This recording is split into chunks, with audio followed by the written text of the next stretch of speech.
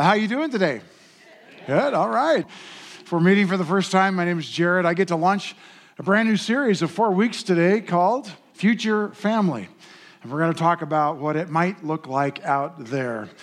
Probably we get beat up plenty along during the week, and we're not planning to do any of that here. We're going to talk aspirationally about what could be, and we're going to have some fun.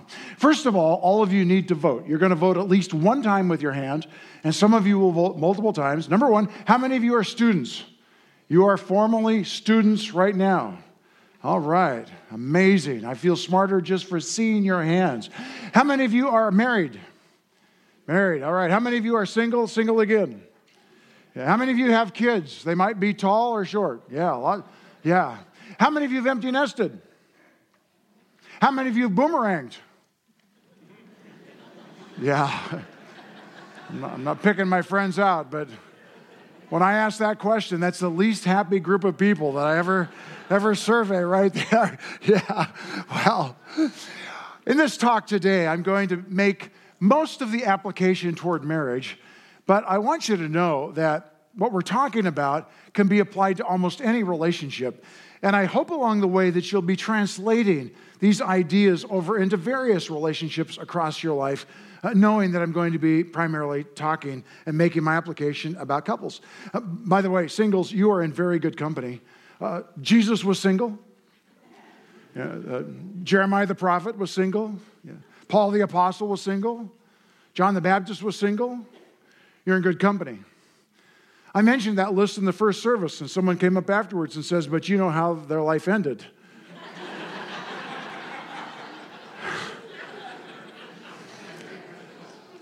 I have no idea when I think I know what I'm saying to you, what you are hearing. No idea at all. Yeah.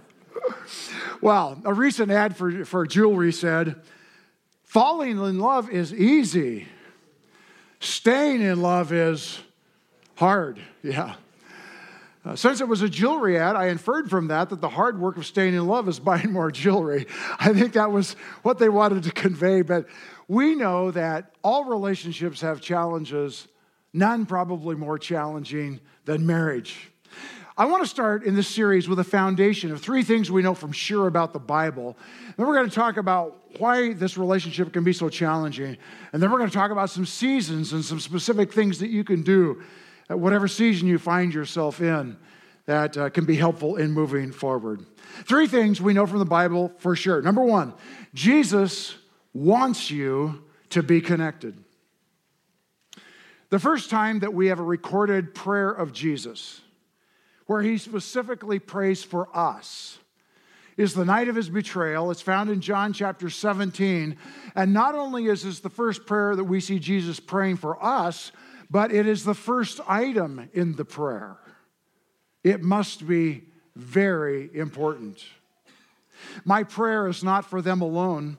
I pray also for those who will believe in me through their message, that all of them may be one, Father, just as you are in me and I am in you. Jesus wants us primarily to be connected with God and with others. The second thing we know for sure is that it takes work to be connected. Paul says it this way, get ready to sweat. Make every effort to maintain the unity of the Spirit in the bond of peace. So that's like at least one effort a month, right? Or maybe one a week, or maybe one a day, or maybe in some difficult seasons of your life, many efforts a day to maintain this. We know that Jesus wants you to be connected. It takes work to stay connected, and it pays off to be connected. Paul says it this way in Galatians, do not let us become weary in doing good, for at the right time, the proper time, we will reap a harvest if we don't give up. Here's the promise. During difficult times, if you stay at it, if you stay in it, if you invest in your spiritual life, if you invest in relationships, there will be a positive return on investment. That's God's way. These 3 things we know. Jesus wants you to be connected. It's hard work to be connected, and it pays off when you work at Connection? Well, weddings. It's pretty easy to say, I do. 2 very brief words, and someone coaches you on when to do that. But some of you have discovered that it's a lot more effort to actually live that out over time. Marriage can be hard work because you're taking these 2 very distinct individual lives and you're merging them together into something which sounds beautiful in the Bible, oneness, but doesn't always click together all that simply in life. Have you noticed that? 2 very separate individuals becoming this one package together. That can take some hard work. Couples as they're thinking about getting married or as they're approaching marriage sometimes say to me, we just have so much in common.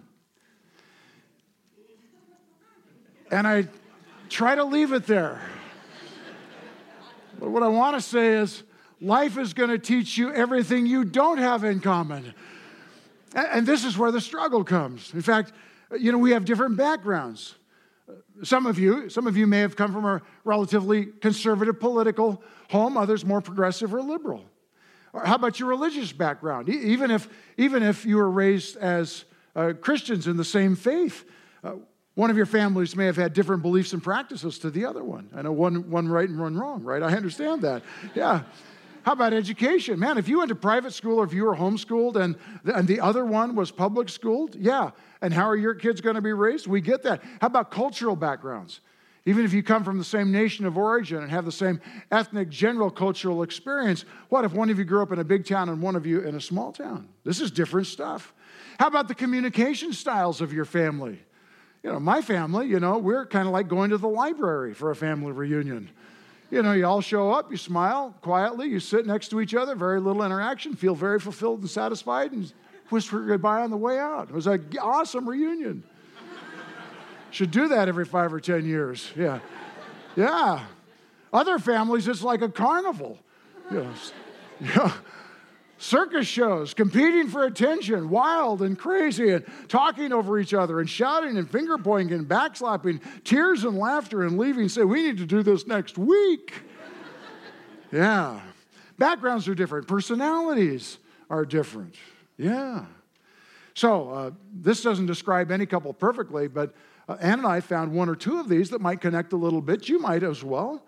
There's some people who are morning persons. They're called larks. And there's night owls. There's spenders and there's savers. There's cuddlers and there's porcupines. Yeah. There's extroverts and introverts. There's clean freaks and slobs. Yeah.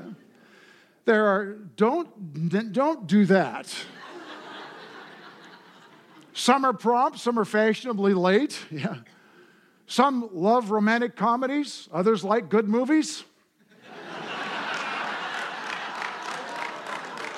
Yeah.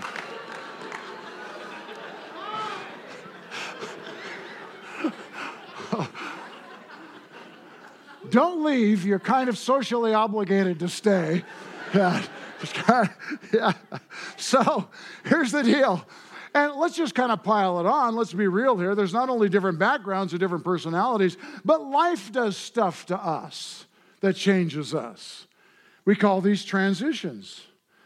The birth of a baby, the death of a loved one, the diagnosis of an illness, finding a job, being promoted, losing a job, weight gain, weight loss, financial changes, moving, disagreements, new hobbies and interests. The child is born, they get out of diapers, they go to school, they become teenagers, they leave and come back. Making money, losing money, aging bodies, aging parents, aging minds. And each of these and other transitions influence us externally and require some internal response to change, often which produces transformation. We actually come out of it a little bit different persons than when we entered that season. No wonder a lifelong relationship is nearly impossible to pull off. No wonder some of us listen to a couple exchanging their vows saying, I do, and say, what you are doing is the most audacious commitment that you could ever make. Ann and I have had the privilege of officiating at a lot of weddings. We lost track after 200. I don't know what the real number is now, but it has been a lot. And in those weddings, I love being a part because it is the birth of something amazing. A new family is being born. And it is so special to be a part of the big smiles and the pictures and the big promises that are made. And what we know is that when they make these big promises, that they are launching into a lifetime effort of fulfilling those. Last Friday, right here, I got to perform a wedding, and it was just so much fun, and it was beautiful, and it was delightful, and the couple said, I do. And then they read these beautiful vows that they had written to one another. And here's the deal on honeymoon weekend. They will spend the next 30 years trying to live out the vows they made in the first 30 minutes of their marriage. This is a big deal. So I love what the writer to the Ecclesiastes says. This isn't on your outline. You might jot down the reference. It's Ecclesiastes 3:1. And if you can't spell like I can't, just put ECC and you'll have it down. And you'll think that Evergreen Christian Center has its own Bible. Now, there we go. Ecclesiastes 3:1 says this, listen, there is a time for everything and a season for every activity under heaven. Seasons. I want to unpack today this idea of seasons. It would be easy if life were static, just constant, but it's not. And change brings new seasons. Some are created and invited, and some are uninvited and unexpected. Some seasons come quickly and go quickly, and some drag on and drag on.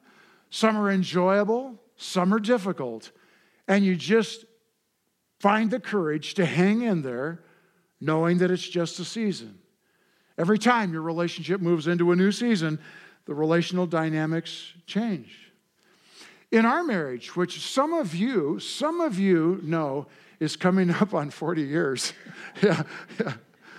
By the way, I received a compliment last week on Easter from one of you. I think it was a compliment. You said, you look a lot better now than you used to.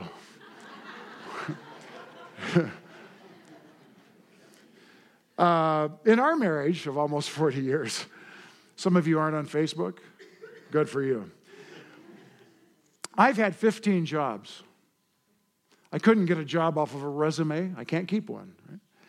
Ann and I have pastored 4 churches, earned 4 degrees, lived in 5 cities and 11 homes, traveled to 34 countries, started 4 businesses, had 2 kids, gained 2 more through marriage, lost 3 parents, and gained 4 grandkids. A few changes in life. 2 of our biggest changes came to do around one employer who recruited us to move from Oregon to Los Angeles for a job and then relieved us of those jobs so that a few years later we could move back to Oregon. Seasons. The foundation to live life in a healthy and sustainable way across seasons in a relationship is the foundation of, and you would know the right word with me, is foundation of love. But love is a tricky idea to kind of get your arms around because I can truthfully say in one sentence, I love God and I love nachos. And they're both very true. So context is very important to what we're talking about.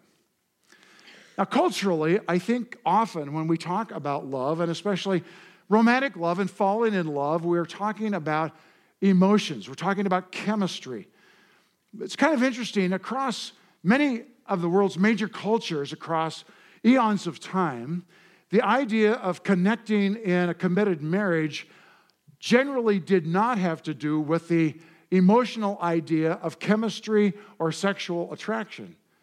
It was around other kinds of cultural values. It was around families merging their fortunes, or it was around caste systems, or it was political alliances, or it was how to make babies in a relatively stable social institution and unit. It's a fairly new idea that people connect around this idea of attraction and chemistry. In fact, it's very interesting for me to see what the Bible has to say about this idea of love, because when we talk about falling in love, we talk about emotion. When we talk about the qualities of a sustained, healthy relationship that we admire, we tend to talk about actions.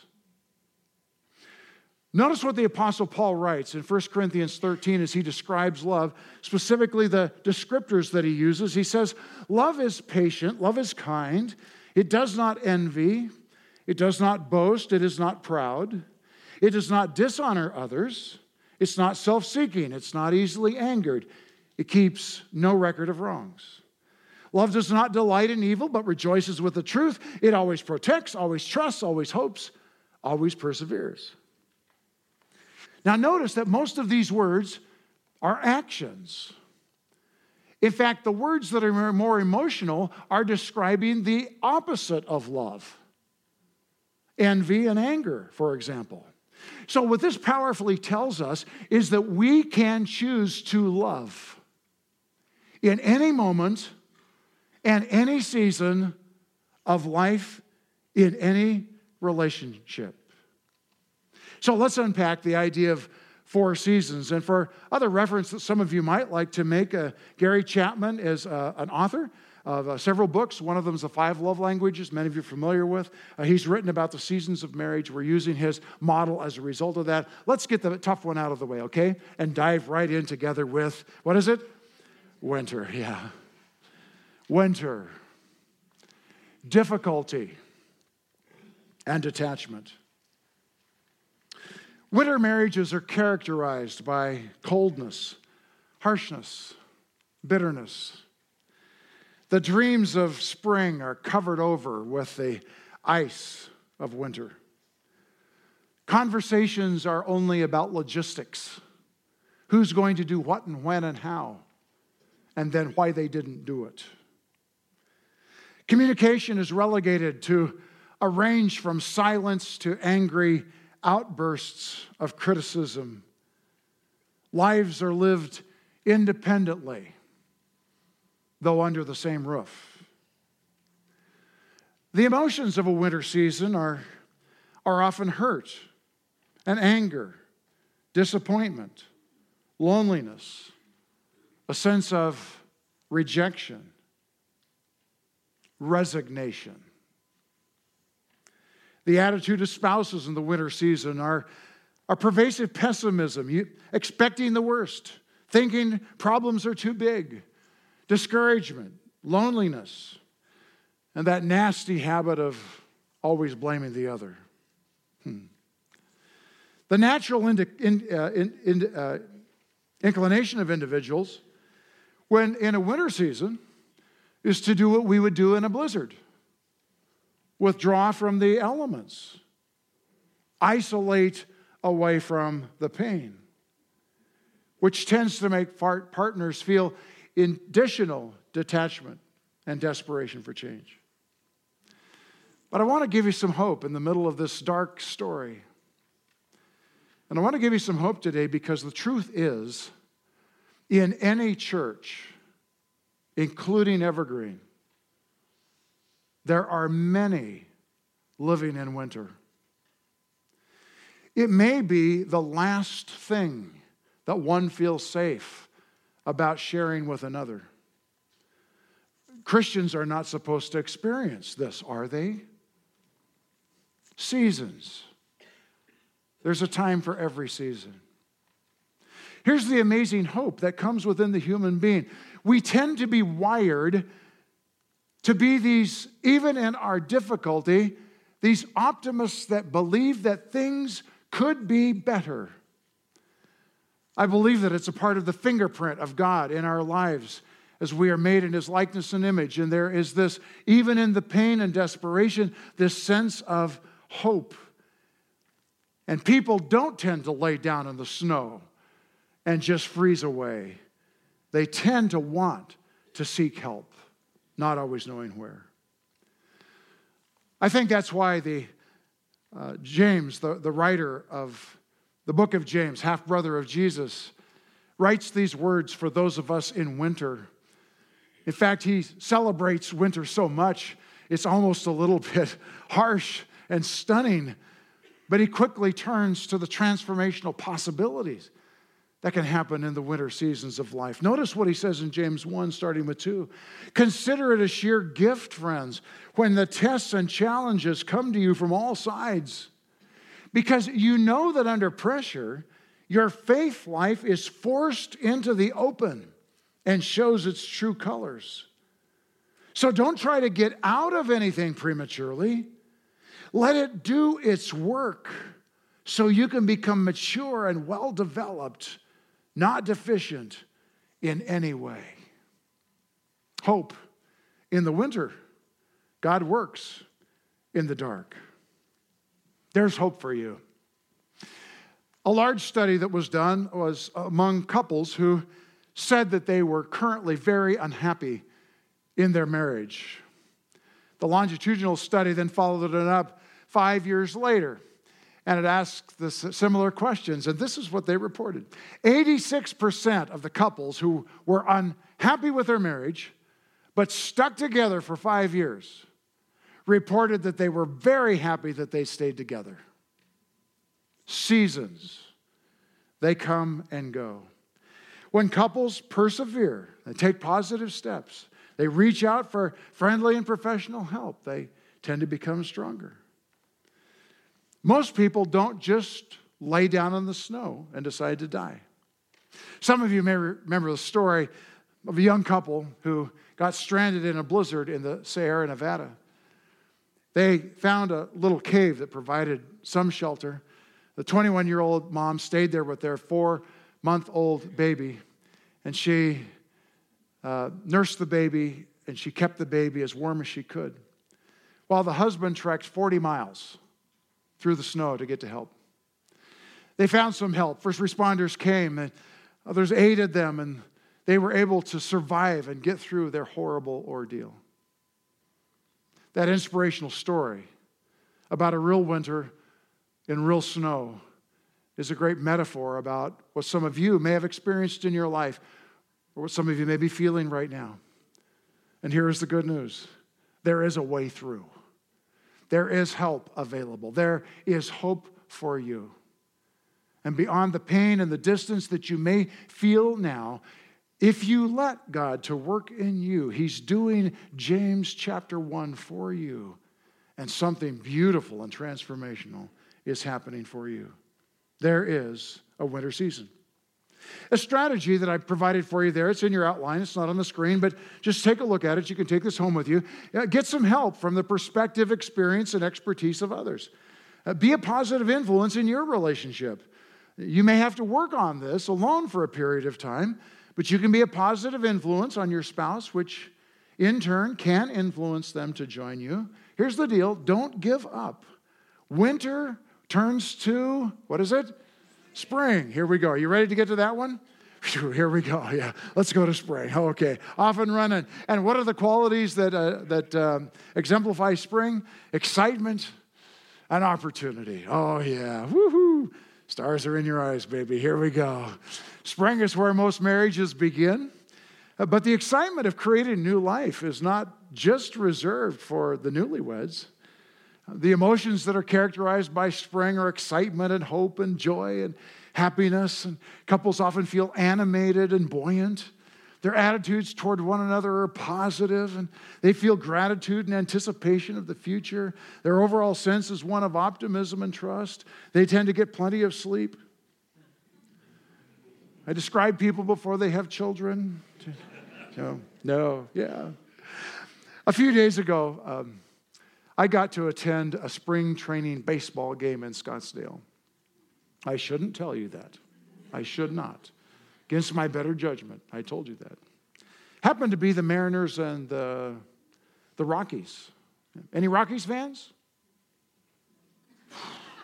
Sure. Yeah, it's okay. It's okay. We accept people from other faiths here. It's absolutely all right. Yeah. Mariners fans? Yeah. Well, the majority of you that cared to vote will be glad to know the Mariners won 6-3 on a 3-run homer. How many of you couldn't care less? All right. We're done with baseball illustrations. Yeah. It was a beautiful day. I'm not really a baseball fan myself. I got lost in the deal. And for me, it's a little bit slow because I'm ignorant about it. But no complaints from me sitting in 84 degrees in the sun in a beautiful seat and walking around and seeing all the kids playing back there on the grass. It smelled good. It was beautiful. It was delightful. This is what spring is all about.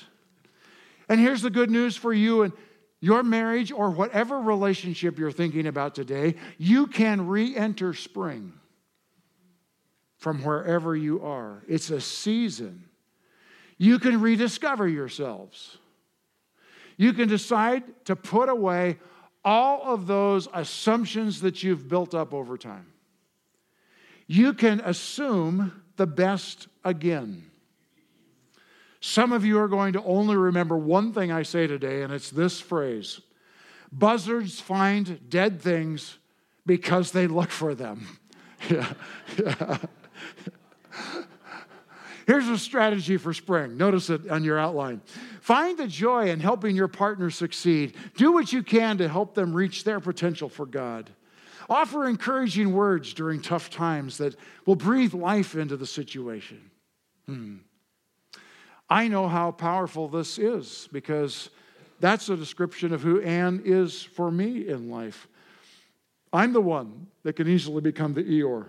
I'm the one who lets my emotions follow the pattern of the seasons. It's a good thing I don't live in Alaska. I truly would be manic in the summer and not that in the winter. I understand the power of being faithfully supported. What follows spring?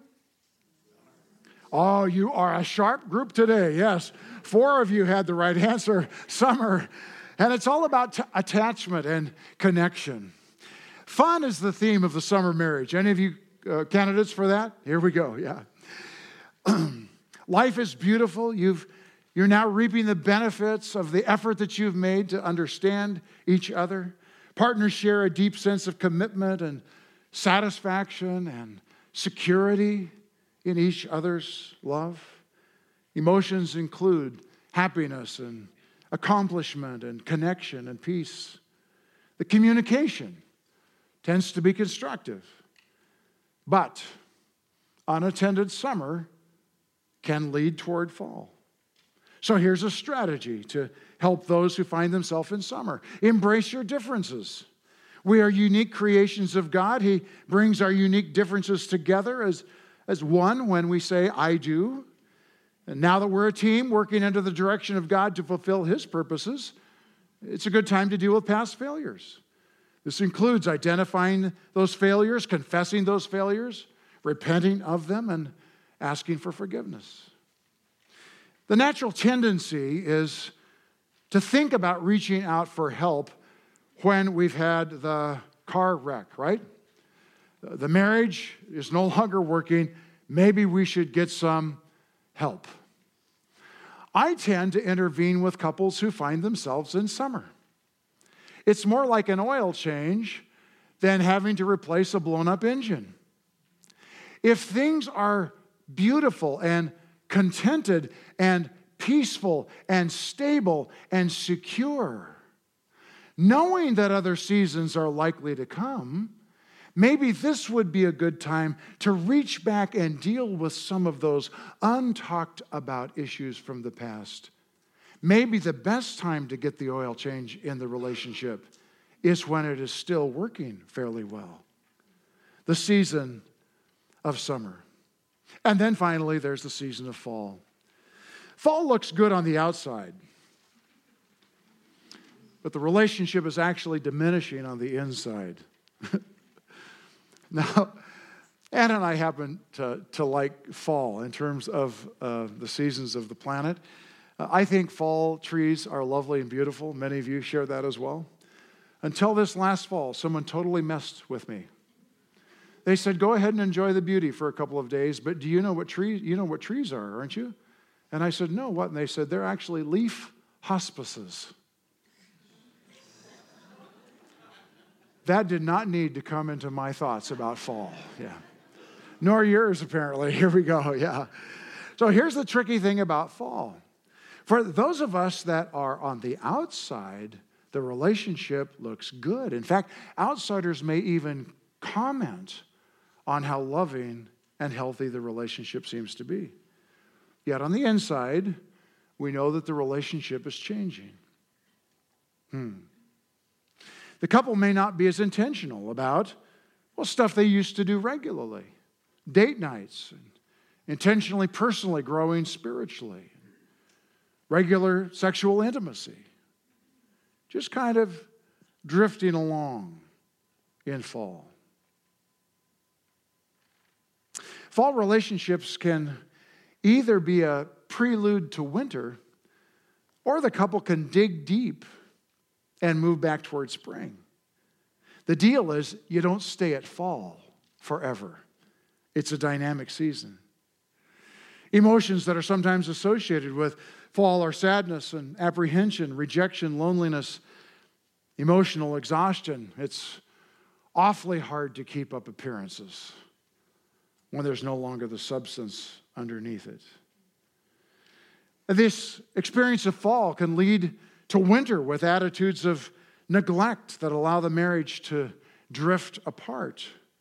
Or the couple can go back to spring by giving attention to the kinds of actions they've done in the past that fosters positive relationships.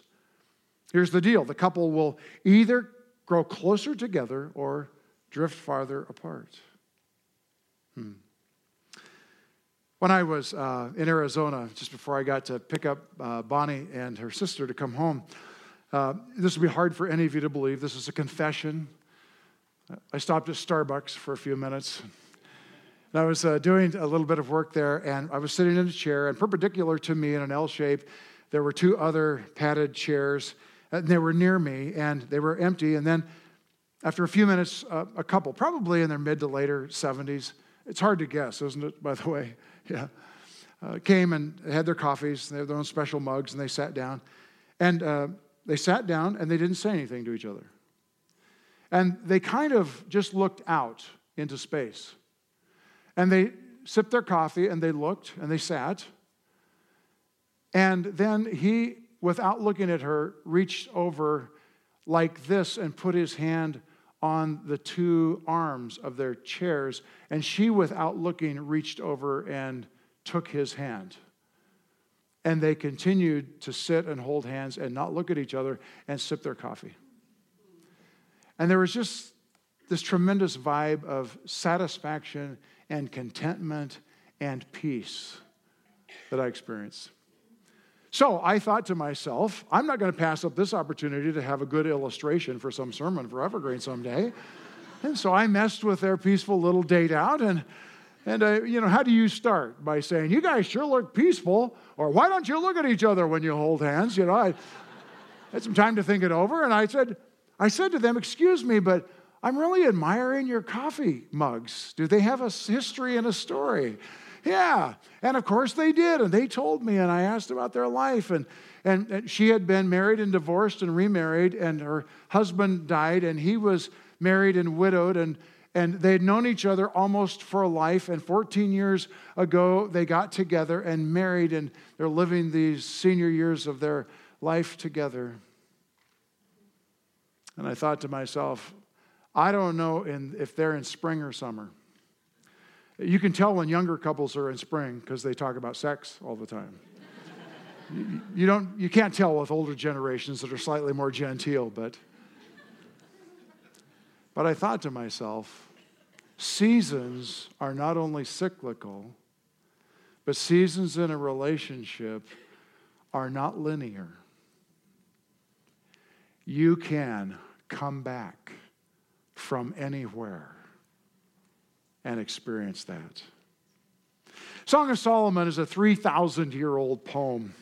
It's too risque to read in public, other than selected passages. So I'm gonna give you Song of Solomon, chapter 2, starting with verse 10. But you'll notice that as the poem is about these two lovers that are talking back and forth about their relationship, that the one lover is speaking to the beloved, and he is saying, we're coming through this season of winter, and we're coming back to spring in our life. Notice the hope that you'll hear in this story. My beloved spoke and said to me, arise, my darling, my beautiful one, come with me. See, the winter is past. The rains are over and gone. Flowers appear on the earth. The season of singing has come. The cooing of doves is heard in our land. The fig tree forms its early fruit. The blossoming vines spread their fragrance. Arise, come, my darling, my beautiful one, come with me. Whew, it's getting red here. Yeah. What's the lover saying? Winter is past. Spring has come.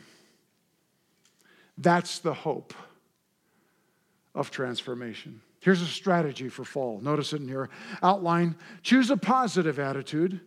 We should never allow negative attitudes to dictate our behavior. It's the fastest way to end up in winter. Just act the way you feel.